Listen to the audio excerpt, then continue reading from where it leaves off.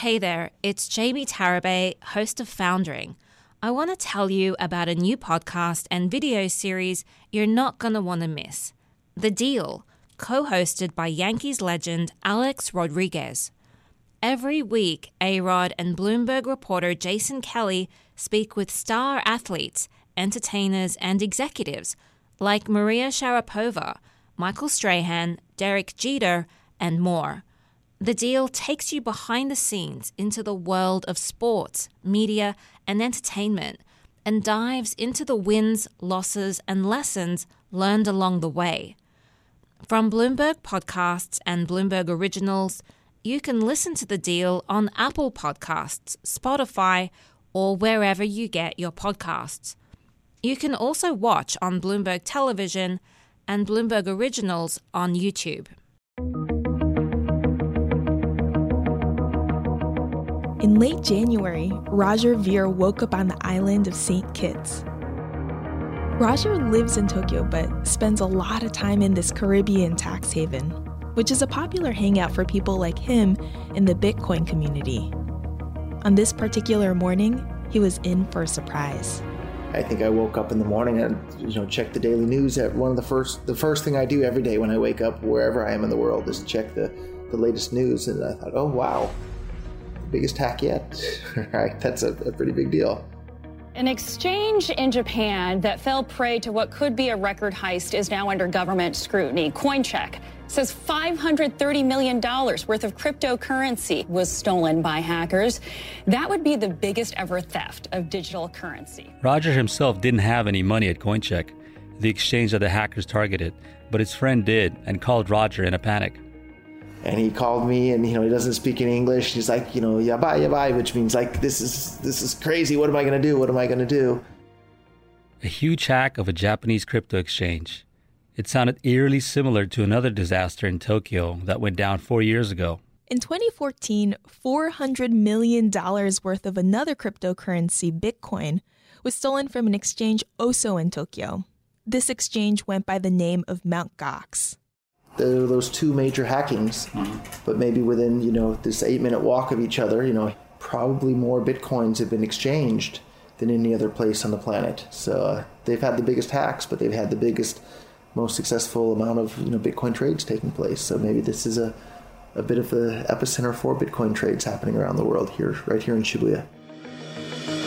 The hack this time, the one of Coincheck, was particularly embarrassing for Japan because lawmakers there had just implemented some of the world's most cryptocurrency-friendly regulations. These were specifically designed to prevent a repeat of the Mt. Gox fiasco. I've talked to a lot of Japanese lawmakers over the past year, and for many of them, these laws were a source of pride. They hoped that Japan would serve as a template for the rest of the world in terms of crypto regulation, even as many countries crack down on it. Now, with $500 million missing, these new cryptocurrency laws are facing their first major test.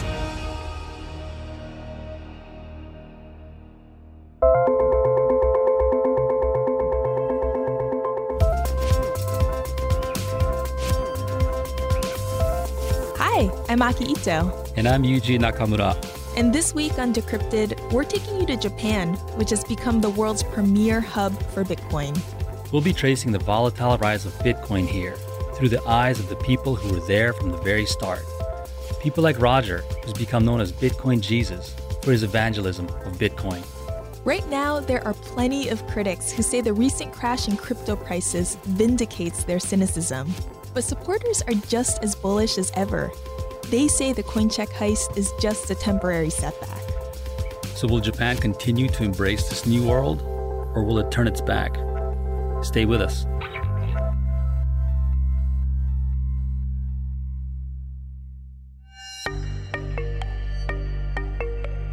Back in 2006, Roger was in his mid-20s, and he was both a millionaire and a convicted felon.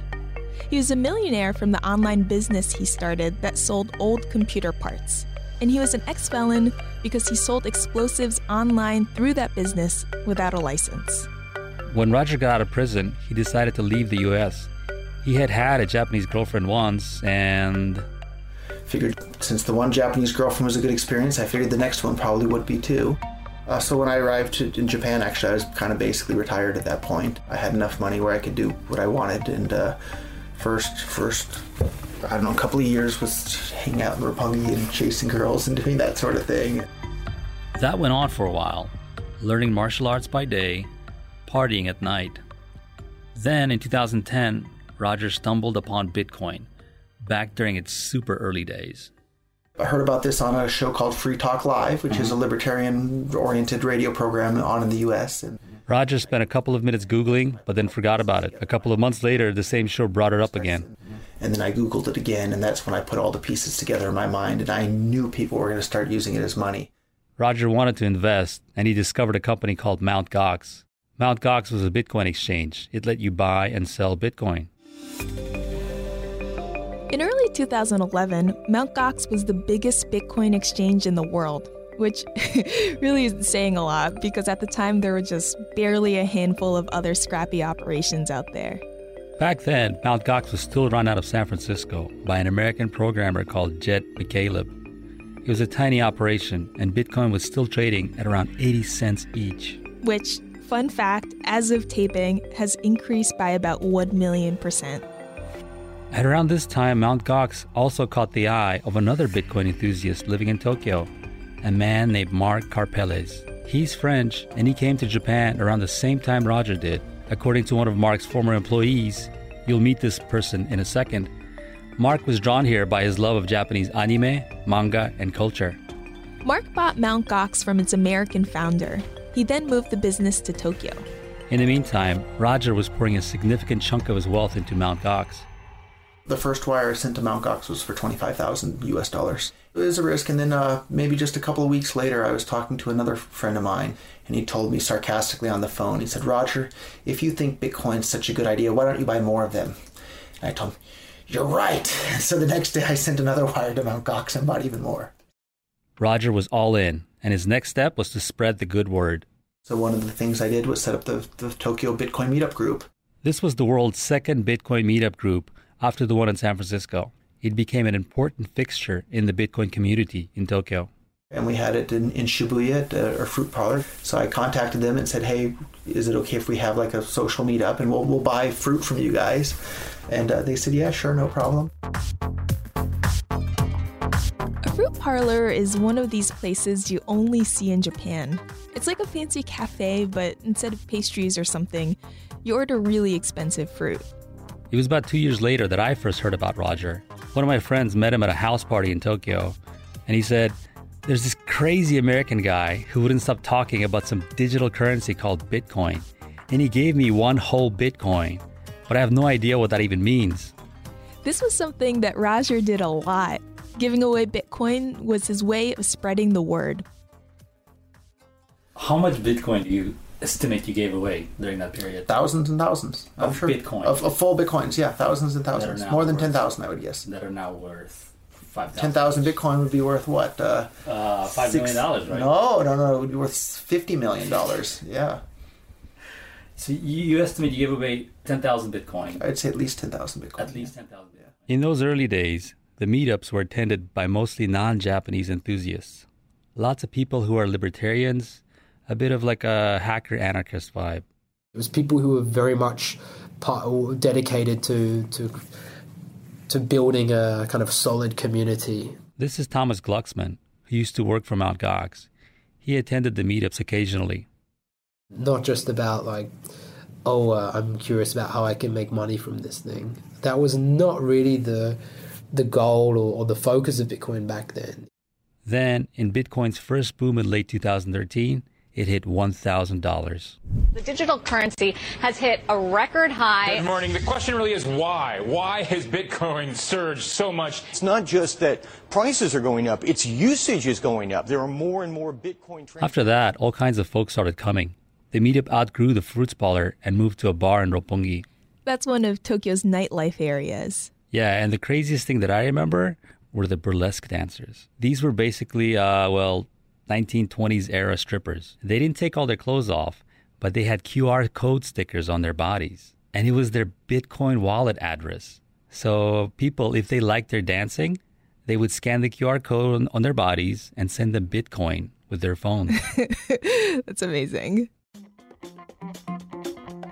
Anyway, the burlesque aside, for years this meetup created a forum for people in Japan to learn about Bitcoin and bounce around ideas. It even convinced quite a number of people to quit their day jobs and embark on various crypto-related ventures. Roger did other things to popularize Bitcoin too. Bitcoin got started by a person or a group of people who went by the name of Satoshi Nakamoto, with a manifesto that laid out the whole vision for it. That document was written in English, so Roger paid to get it translated into Japanese.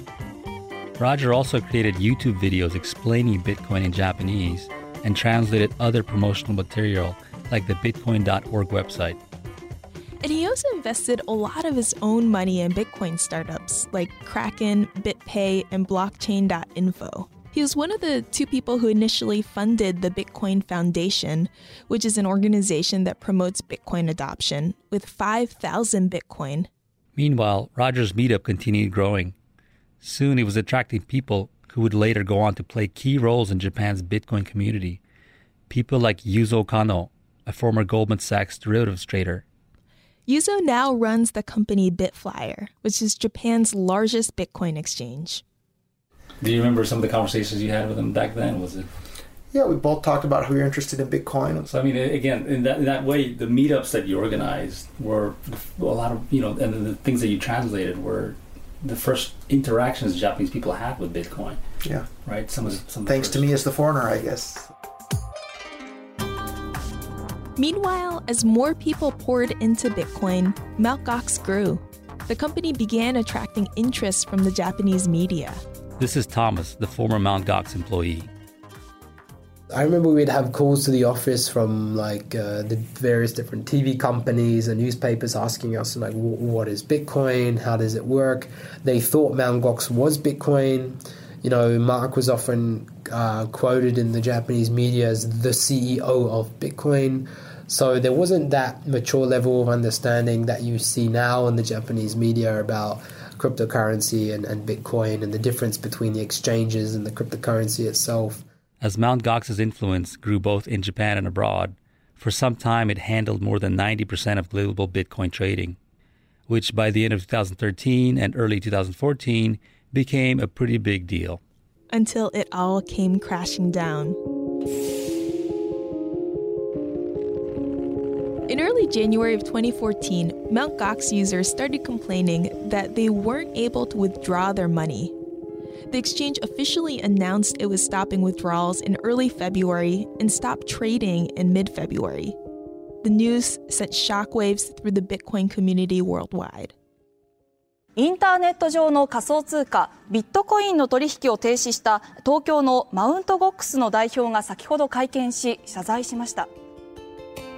It's still not totally clear what happened, but someone, either an inside job or external hackers, ended up stealing most of the customers' Bitcoin deposits at Mt. Gox, and those were worth about $400 million at 2014 prices. Yeah, I was in Japan, and I think people were just stunned more than anything else. Mt. Gox was unable to find these deposits and filed for bankruptcy protection in Tokyo. I remember visiting a police station in Shibuya, which is about a 5-minute walk from Mt. Gox headquarters, and sitting down with a man from their cyber crimes division. And it was so clear to me that he was totally clueless about what was going on. Bitcoin, digital currency, Mt. Gox, it was all completely new to him. But of course, that experience forced Japan to learn. It unleashed this frenzy to figure out how to never let something like this happen again.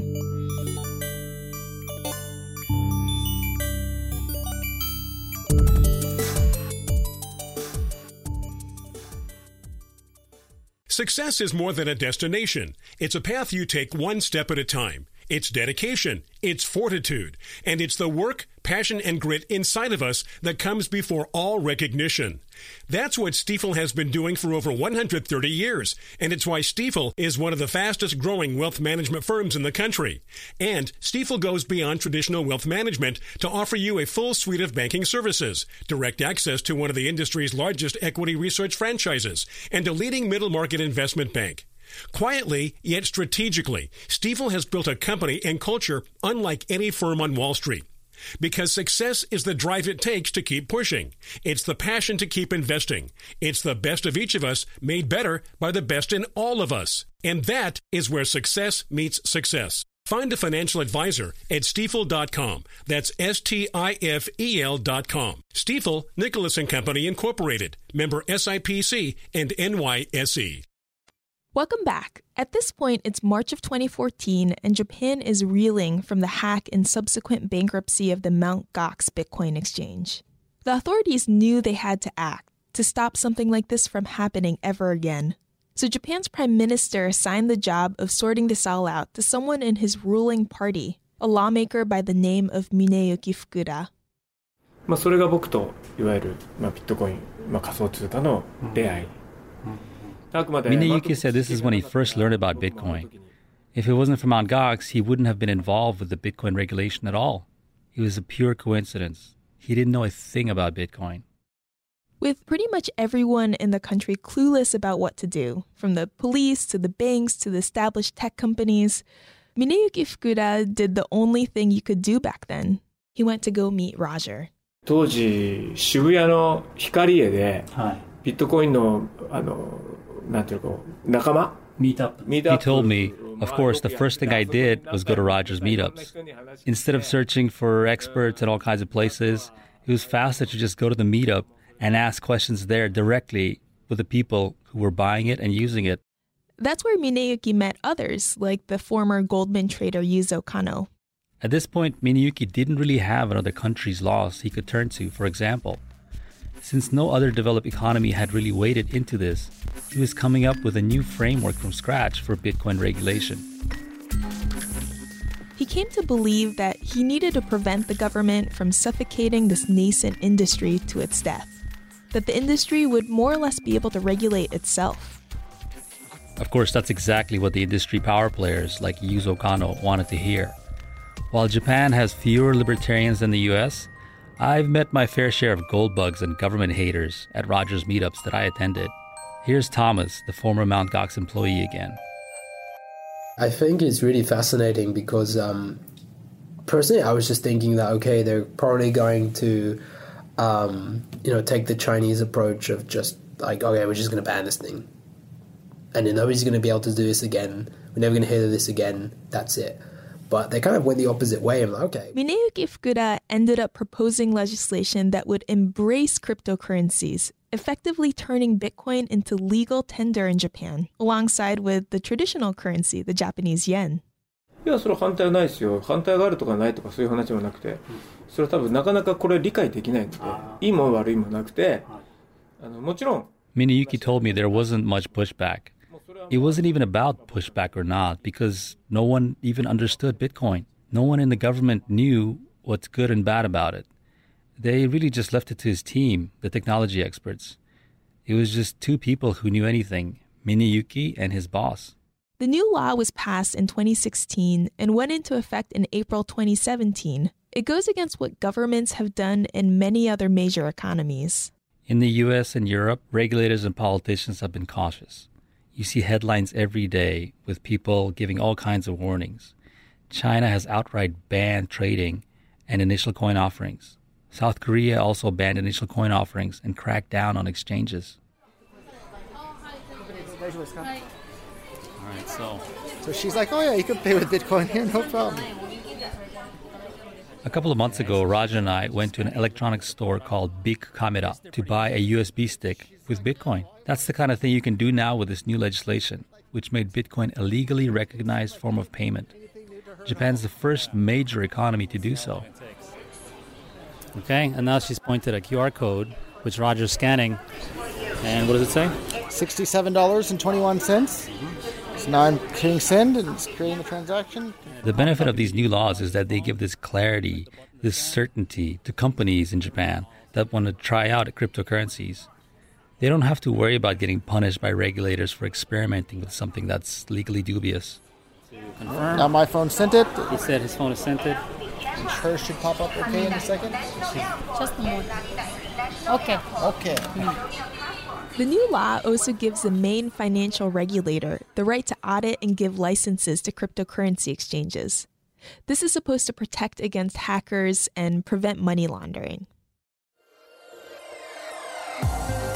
For a time, things seem to be going really well for cryptocurrencies in Japan. In April 2017, when the new law took effect in Japan, one Bitcoin was worth about $1,200. That rose dramatically over the next few months. It actually crossed over into record territory last night, moving closer to that $8,000 mark. Bitcoin soars past $13,000 for the first time. The largest cryptocurrency. And by December, Bitcoin prices were closing in on $19,000. Roger has almost certainly gotten rich with his Bitcoin investments, although he doesn't want to say exactly how much he owns. And he's becoming a celebrity in his own right. Toward the end of last year, right around the peak of the hype for crypto, I went to the Tokyo Bitcoin meetup with him, the very one he started just a couple years back. It was nothing like the quiet intellectual discussions at the fruit parlor that I was used to. There must have been at least 100 people packed into this bar in Tokyo. As soon as we walked in the door together, Roger got mobbed by everyone there. I didn't even get a chance to talk to him for the rest of the night. But a few days before the end of the year, prices started to fall. And by the end of January, several people watching the markets were talking about how the Bitcoin bubble might be bursting. Then, on January 26, just when prices were dipping towards $10,000, the Japanese cryptocurrency exchange Coincheck announced that it was stopping withdrawals.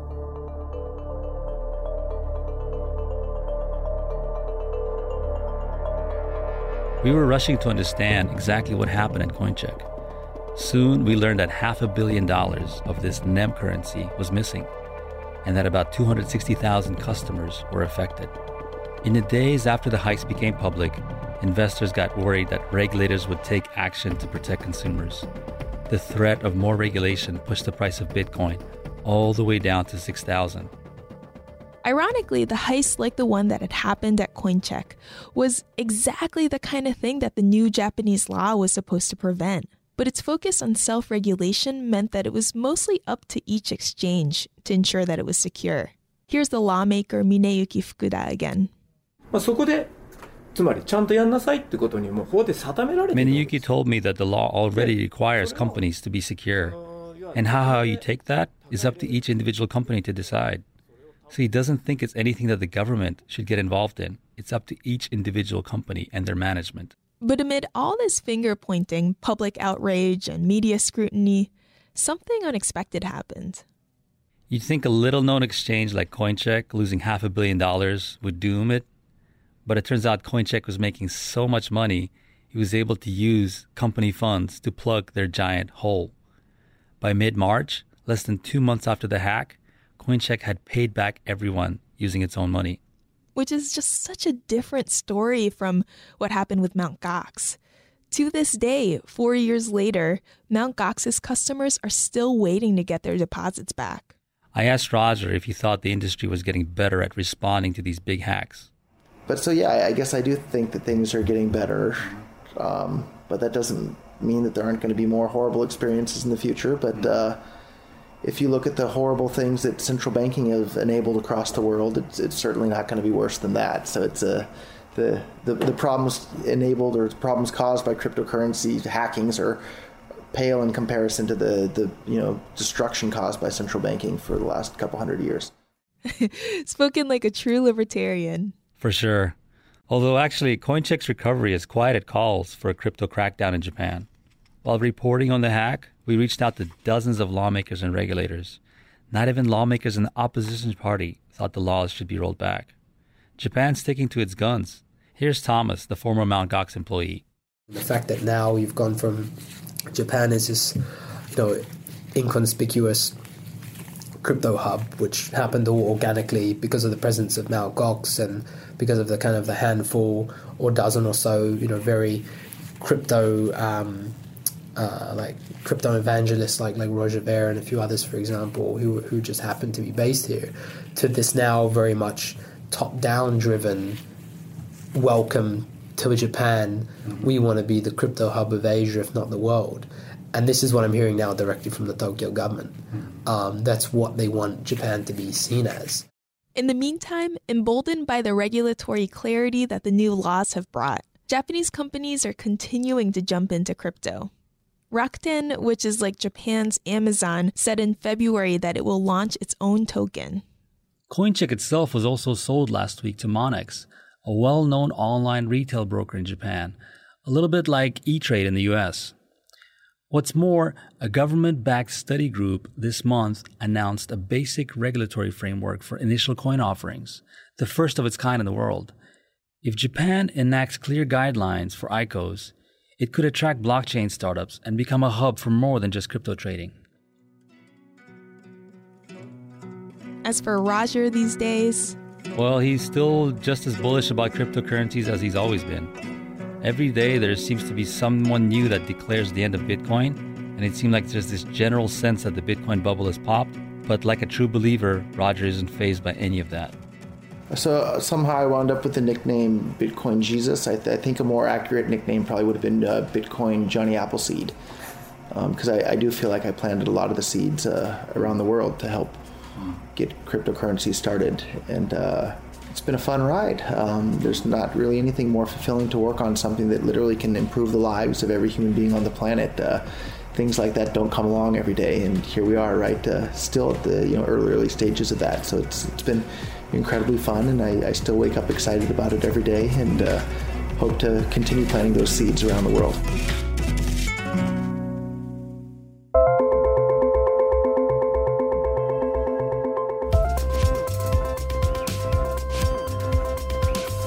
And that's it for this week's episode of Decrypted. Thanks for listening. Do you have a story about cryptocurrencies? You can email us at decrypted@bloomberg.net, or you can reach me on Twitter @ynakamura56. And I'm at AkiIto7. If this is the first time you stumbled upon our show, welcome. We hope you'll subscribe to Decrypted wherever you get your podcasts. We have at least one more crypto episode coming up in the next few months. This episode was produced by Pia Gadkari, Liz Smith, Magnus Henriksen.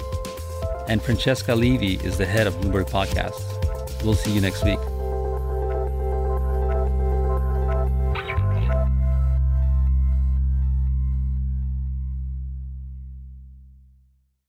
Hey there, it's Jamie Tarabay, host of Foundering. I want to tell you about a new podcast and video series you're not going to want to miss. The Deal, co-hosted by Yankees legend Alex Rodriguez.